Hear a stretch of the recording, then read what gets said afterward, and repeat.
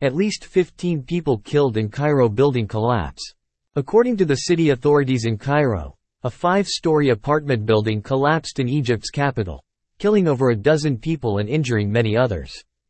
Local media reported that emergency services officials were evacuating a neighboring building, in Cairo, Hadaiq el-Koba neighborhood, while injured people have been rushed to a hospital from the scene of the disaster. Rescue efforts to locate survivors trapped in the wreckage were ongoing, with some bodies and at least 4 survivors having been recovered.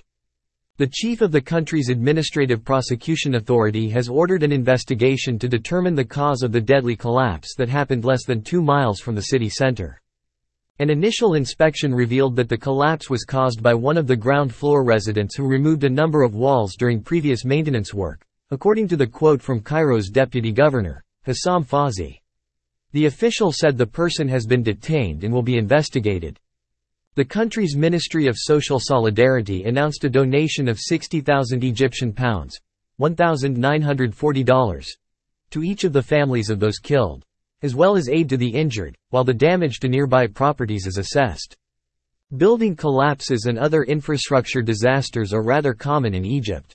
5 people died and 11 others were wounded in separate building collapses on Sunday in Egypt's northern governorates of Alexandria and Bahira. In June of this year, a 13-story apartment block collapsed in the port city of Alexandria, killing at least 10 people.